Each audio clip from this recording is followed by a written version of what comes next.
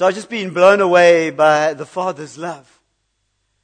And if we look back at the last month of ministry here, we think back to Tim and Ingrid, Tim Briscoe being here, and he ministered from 2 Corinthians chapter 5. And there he expounded on verse 14, for the love of Christ controls us. The love of Christ compels us. The love of Christ pushes us into what He wants us to do. Because we have concluded this, that one has died for all, and therefore all have died. And He died for all, that those who live might no longer live for themselves, but for Him who for their sake died and was raised. So we live for somebody else now. You and I live for Jesus. In the worship today, it's been amazing, and it's just as we've worshipped, the gospel has been preached. The gospel, the good news has been shared. That Jesus came and died on the cross because of His great love for you and I. And that is just the most exciting thing. And it's because of that great love, and if we accept that love, if we realize how much we are loved, then and we move and we start moving in that love, that's the love that's going to compel us. That's the love that's going to control us. It's the love of Jesus. One of the other scriptures they emphasized was, therefore, if anyone is in Christ, he is a new creation. He is a new creation. Have one amen from the left-hand side. The old has passed away. Behold, the new has come. In Jesus, we are new creations. And that is exciting. That is really exciting. And because we are new creations, we've been given a new ministry, and it's a ministry of reconciliation. So that was Tim's preach. Alex preached last week from Philippians chapter 2, verse 12 to 13.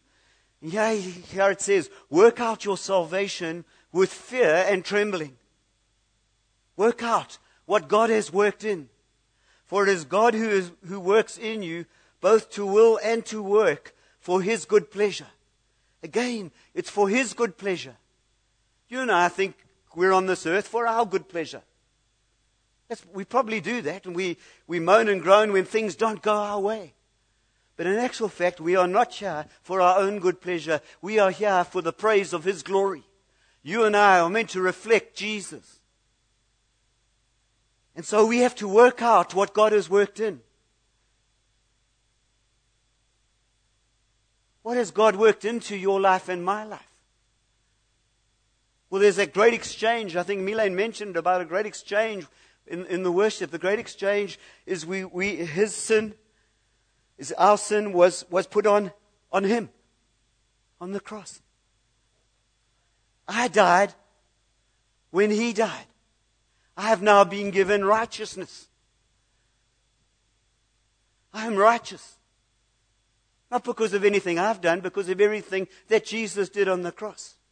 And so we are new creations. We are holy. I know holy, that word holy sometimes is a very negative because it seems pietistic and holier than thou attitude, you know. That's what, but we are holy. We are set apart for God. Not only has He done that, He's given us His love, as Tim shared. And so we have to work that out. I have to work that out on a day-to-day basis. You and I have got to work out love and forgiveness. Jesus on the cross, what did he say? He said, Father, forgive them, because they do not know what they're doing. Stephen, when he was being stoned, said exactly the same thing. That's love outworking. You and I are required to do the same. When somebody despitefully uses us or calls us names or is harsh to us, what do? We love. We return love. And so we've got to work it out. We can't take any credit for this. We can't take any credit for the grace of God. Because it's by God's grace that we are saved through faith. And even the little bit, the through faith, through our faith, even that is a gift from God. So we can't boast about anything. We should all be on our knees and we should all be just thankful for what God has done.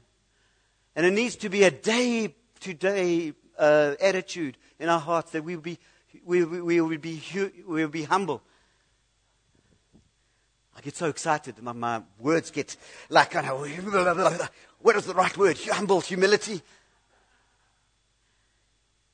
But it's the gospel is good news. It's great news. And so I want to turn to Colossians chapter 3. This is where I've been preaching from for a few months.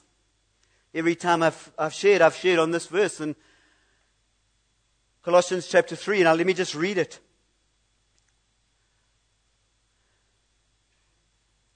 If then you have been raised with Christ, seek the things that are above, where Christ is seated at the right hand of the Father. Set your mind on things above, not on things that are on the earth. For you have died, and your life is hidden with Christ in God. When Christ, who is your life, appears, then you will appear with Him in glory. What an amazing portion of Scripture. We have been raised with Christ, since we died with Christ. Since we no longer live, but He lives in us. Since we were crucified with Him. What is He saying? Set your mind on things above. For you have died, and your life is hidden with Christ in God. I have died. My life is hidden with Christ in God. I don't know whether you remember last time there was the table had a cloth over, and I went and hid under the table to show that my life is hidden in God. My life is hidden in God. Your life is hidden in God. Daryl's life is hidden in God. And when they got attacked this week and there were bullets flying, the Lord kept him. The Lord kept him safe. Our lives are hidden in Jesus. When Christ, who is your life, appears, then you will appear with Him in glory. What a story. What a story. This gospel is good news. And so, these first few verses really are important because we have to realize where we are seated. We're seated in heavenly places in Jesus. We need to have a heavenly perspective on life. You and I need to think differently. And we need to push in, we need to set our minds, we need to direct our attention to Jesus. And because if you look at the world, you're going to be, and you watch the news day in and day out, and it just seems wherever you look, there's bad news, it's horrible. But let's have a look at Jesus' perspective of it. He came and died for this world, to save this world. And you and I bring hope to this nation, to our lives, to our families. And so that's just an introduction. Then in verse 5 he says, put to death therefore what is earthly in you. Sexual immorality, impurity, passion, evil desire, and covetousness, which is idolatry. On account of these things, the wrath of God is coming. In these you too once walked when you were living in them. But now you must put them all away. Anger, wrath, malice, slander, obscene talk from your mouth. Do not lie to one another, seeing that you have put off the old self with its practices, and you have put on the new self. Alex quoted last week one of the lines that I was going to do by a Puritan by the name of John Owen, 1683. That's a few years ago. And this is what he wrote. Be killing sin or it will be killing you. Be killing sin, or it will be killing you. Is that good advice? There I... Or is that kind of some melodramatic overreaction, to life? But the scripture here starts off, put to death, therefore. Or I'm sure they probably could have said, therefore, put to death. It's what has happened in the previous chapters of this book. The previous chapters have talked about Christ in us, the hope and glory, that we have died with Christ. The previous verses have said, if you've been raised with Christ, then set your mind on things above. It's about our identity of who we are. Positionally, you are and I are in Jesus.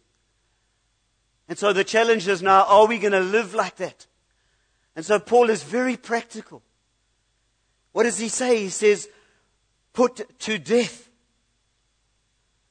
therefore, what is earthly in you.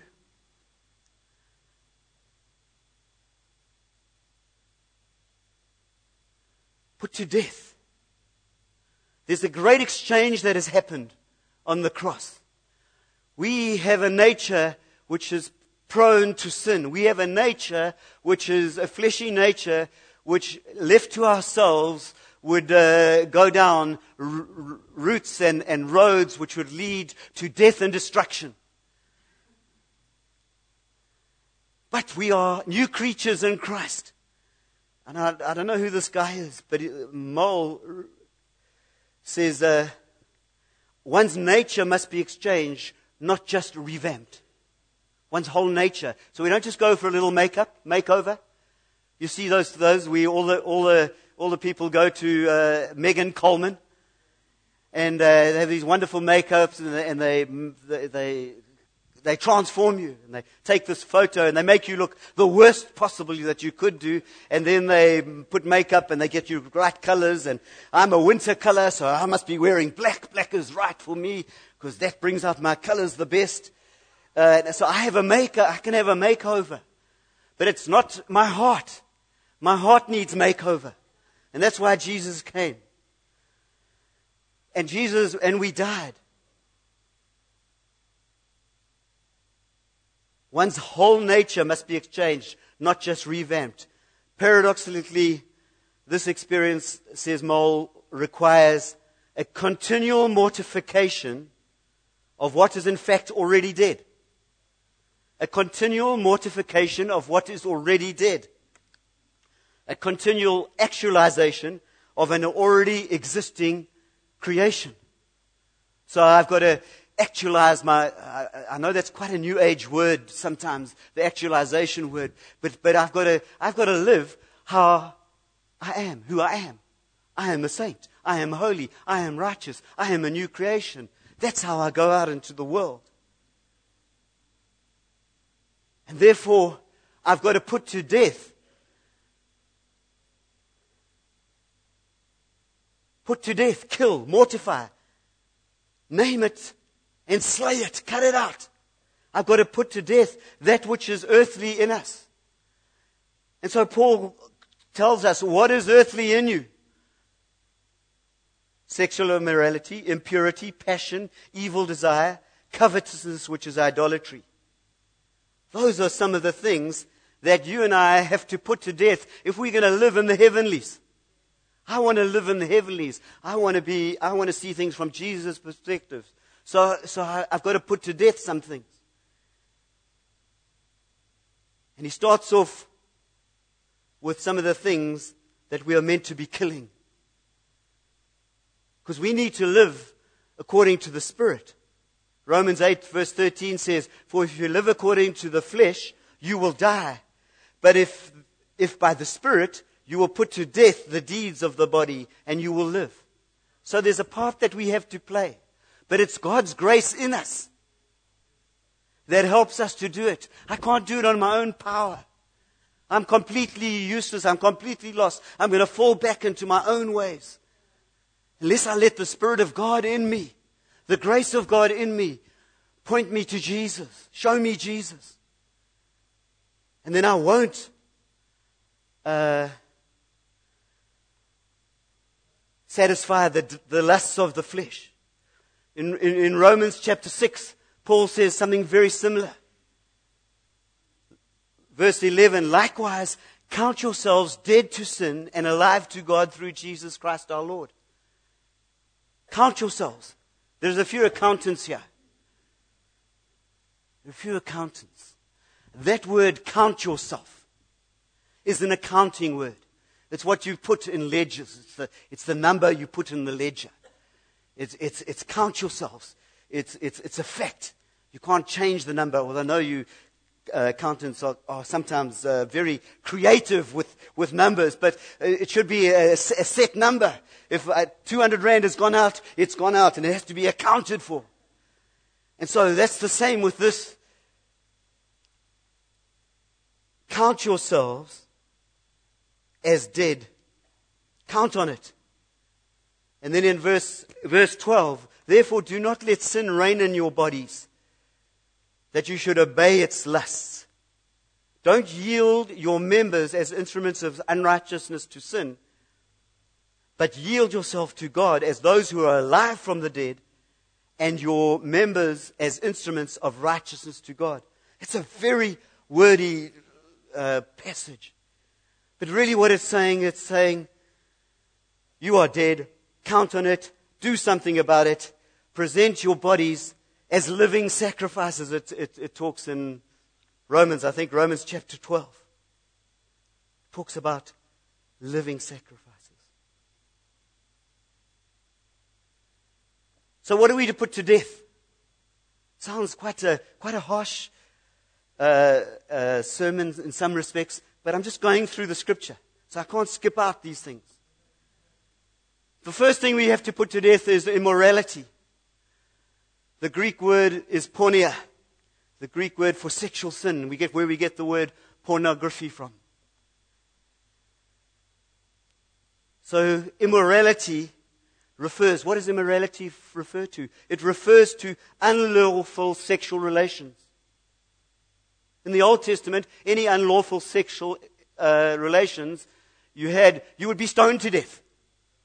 Well, there wouldn't be many people alive today if we went by that. Because in the modern world in which we live in, everything seems to go. Everything is acceptable. Doesn't matter. Live together, sleep together, have affairs. God specifically forbids any sexual activity outside of a marriage between a man and a woman. That's what the scriptures say. I know that sounds hard, but that's what it says. That's it.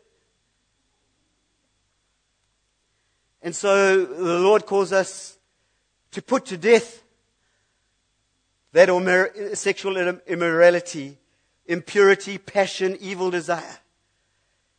The evil desire, it's kind of a progression. We have to put it to death. We see somebody, we lust after them, we want them, and it's because of the evil desires, the impure thoughts. Our minds are perverted.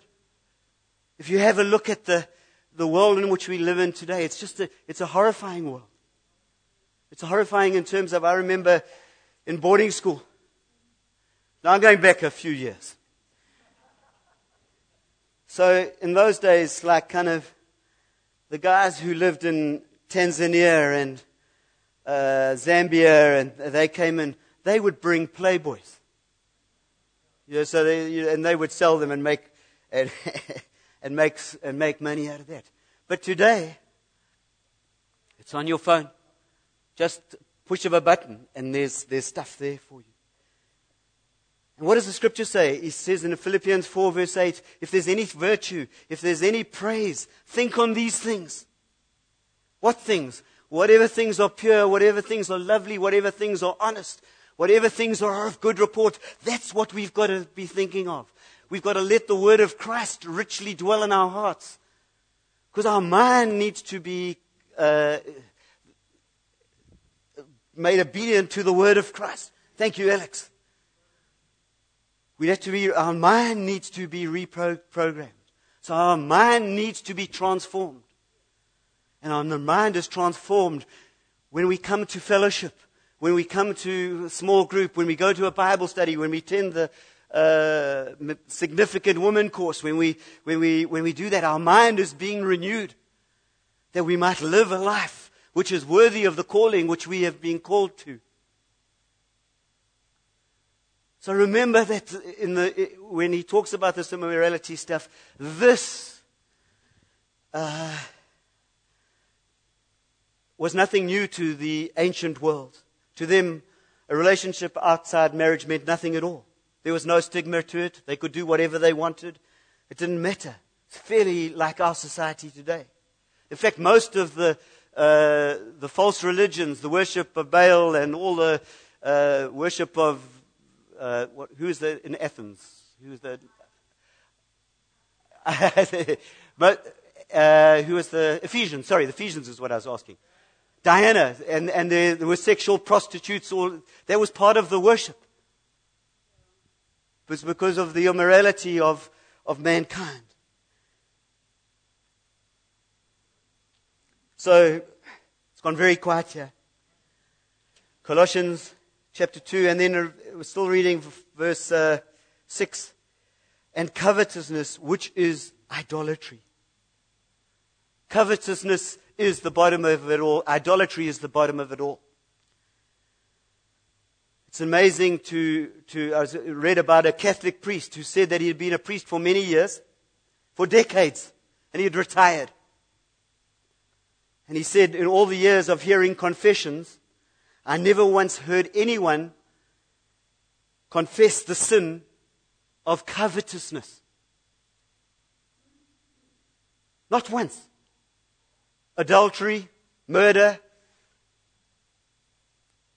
all those, plenty of times. What is this thing called covetousness? It's like kind of an old word. We don't really use it too much in modern English very often. It's an inordinate desire for more and more, well beyond any reasonable assessment of what you and I need. It's an insatiable desire for more. And I was going to bring a colander, and I was going to pour water into the colander, and because of the holes, it would have just gone right through. And that is a bit what covetousness looks like. That is a bit of this desire to have more and more. And the whole of the Western world, the capitalist world, is built on that, on those principles. The advertising executives are always trying to show you that you need something more. That car which you have, the TSI Golf, is not good enough. They've got an R, which can go to 0 to 100 in 4.7 seconds or something like that. You want one? That's like my wife in reverse out the driveway. My prayer life is good.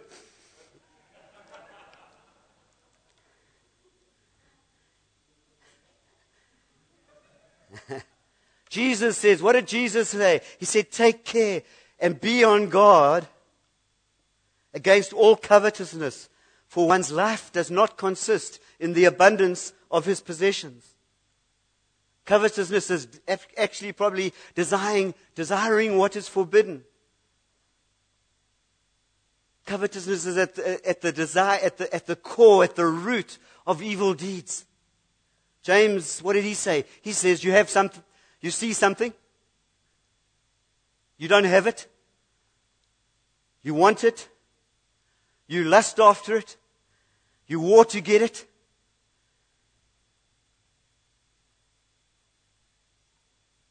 You war to get it. Let me give you a simple definition of sin. Oh, it's getting really quiet here. We don't talk too much about sin in the church, it seems. But a simple definition of sin is, what is the middle letter of sin? I. That's the essence of sin. I.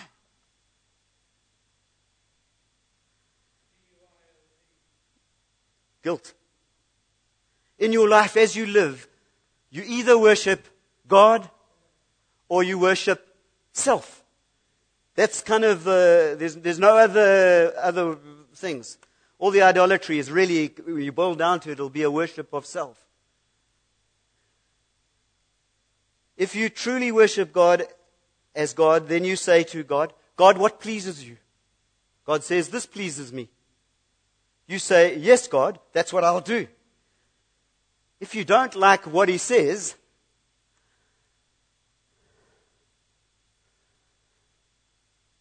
you say, self, what pleases you? Self says, I want that. God says, no, that's forbidden. But self says, I don't care, I want that. And you bow at the shrine of self. And out of deep-seated covetousness is generated the evil desires that flames itself into an evil thought and generates an evil deed. So there's this kind of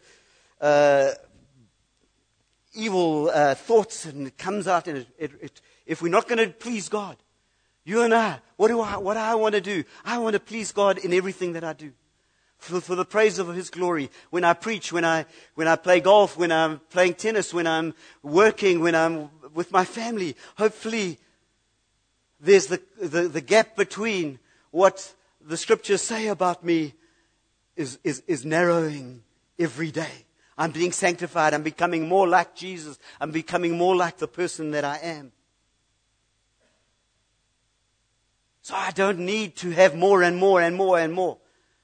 And I keep saying to myself, oh, there's just one more thing I need. One more. And I know it's very fine lines between what is legitimate and what goes over the line to greed. But somebody was saying the two major problems in the world today are greed and sexual immorality. And that comes from the Scripture. So do you want what God wants for you? Do you? What happens if we keep going down the route of our own lives, of worshiping self, of covetousness? We choose God. We need to choose God over ourselves. When God says, you shall have no other gods before me, He included you in that God. It's very good. When God said, what did He say?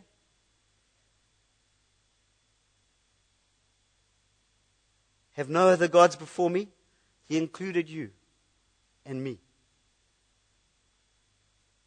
Covetousness, when it's directed towards money, what happens? We end up stealing. Covetousness, when it's directed towards fame, what does it end up in? Boasting.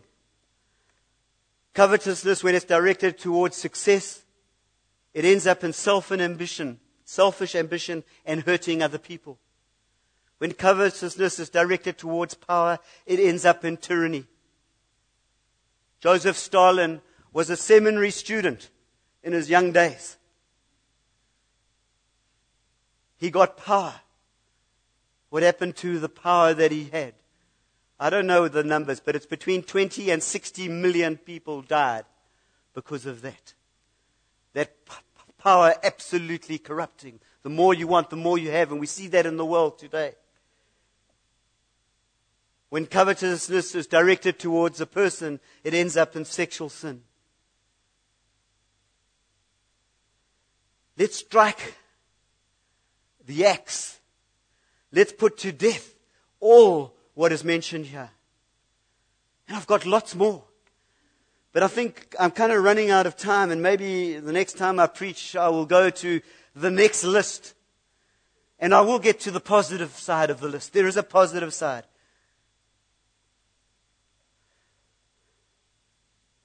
But maybe one more picture just to help you. Let me just find that. You see how much I'm missing out?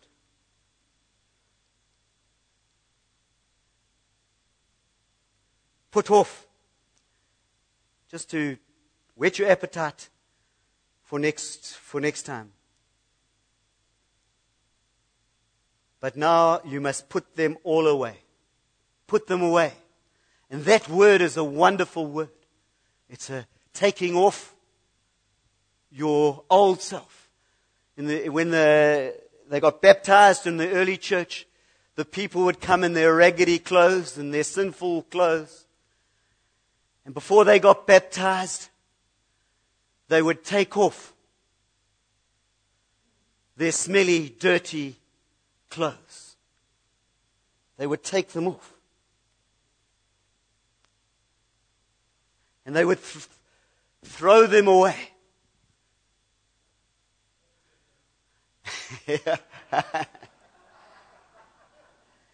I thought I wouldn't let you all stumble because of this wonderful physique, so I put a t-shirt on. But you take off your old self, you take off the rubbish, and you go into the waters of baptism, and you go under, and you die. And then you get raised up out of the waters of baptism into newness of life. And what they would do then is they would give you a new garment.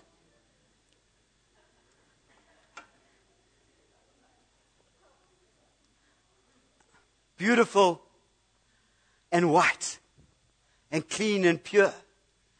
And that's who we are. When we've gone through the baptisms of water, that's who we are. We've been clothed with it. It would be really doff and stupid of us if we go out and then we put on our old clothes again. Because that's not who I am anymore. I'm a new creation. I'm a brand new man. I'm holy. I'm clean. And so that's the message for us today. That it's a message of grace. It's a message that our Heavenly Father loves us. And so if there's anybody here who does not understand that, has never given their life to Jesus, today is the day of salvation. Today, upstairs, today is the day of salvation. We need to turn from our wicked ways, turn to God, and be born again. I think we're going to close with one song, and I want it to be Our Father, because I think that's an appropriate way to end on Father's Day as we go out. That we go out with Our Father. And if anybody doesn't know Jesus, if anybody doesn't know God as Father today is your day.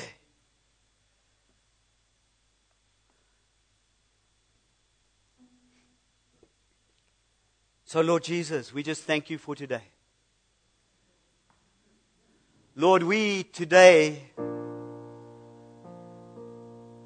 thank you for the finished work on the cross. We thank you that we now are clothed with righteousness, with peace, with joy, with Jesus.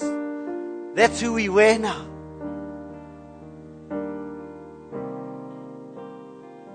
And we rejoice today that you are our Father, our Heavenly Father. We thank you. Thank you for your grace. Lord Jesus, our Father. Let's sing this. Let's rise and sing. Let's claim those words for ourselves. As you sing, our Father, mean it. Sit on His lap. Come to Him, Abba Father, Daddy. Thank you, Jesus.